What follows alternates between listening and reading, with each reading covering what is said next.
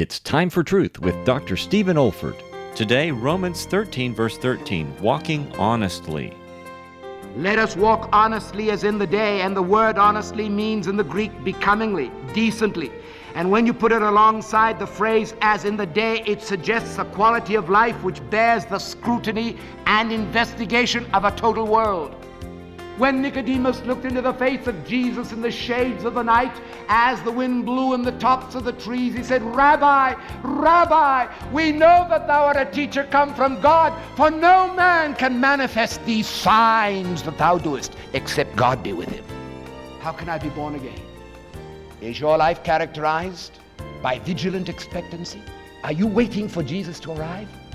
By valiant morality, standing against the obscenities, the pornography, the filth, the immorality of our age, like a lily in a bog? By vibrant activity, a progressive constancy, and a progressive honesty that make people say, what's the secret? Tell me!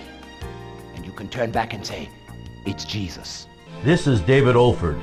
You have been listening to a message from God's Word delivered by my late father, Dr. Stephen F. Olford, who went to be with the Lord in the year 2004. If you wish to learn about our online resources or learning events at the Institute for Biblical Preaching, our web address is olford.org. That's olford.org. You also may want to benefit from our online video training on expository preaching, which can also be found on our website.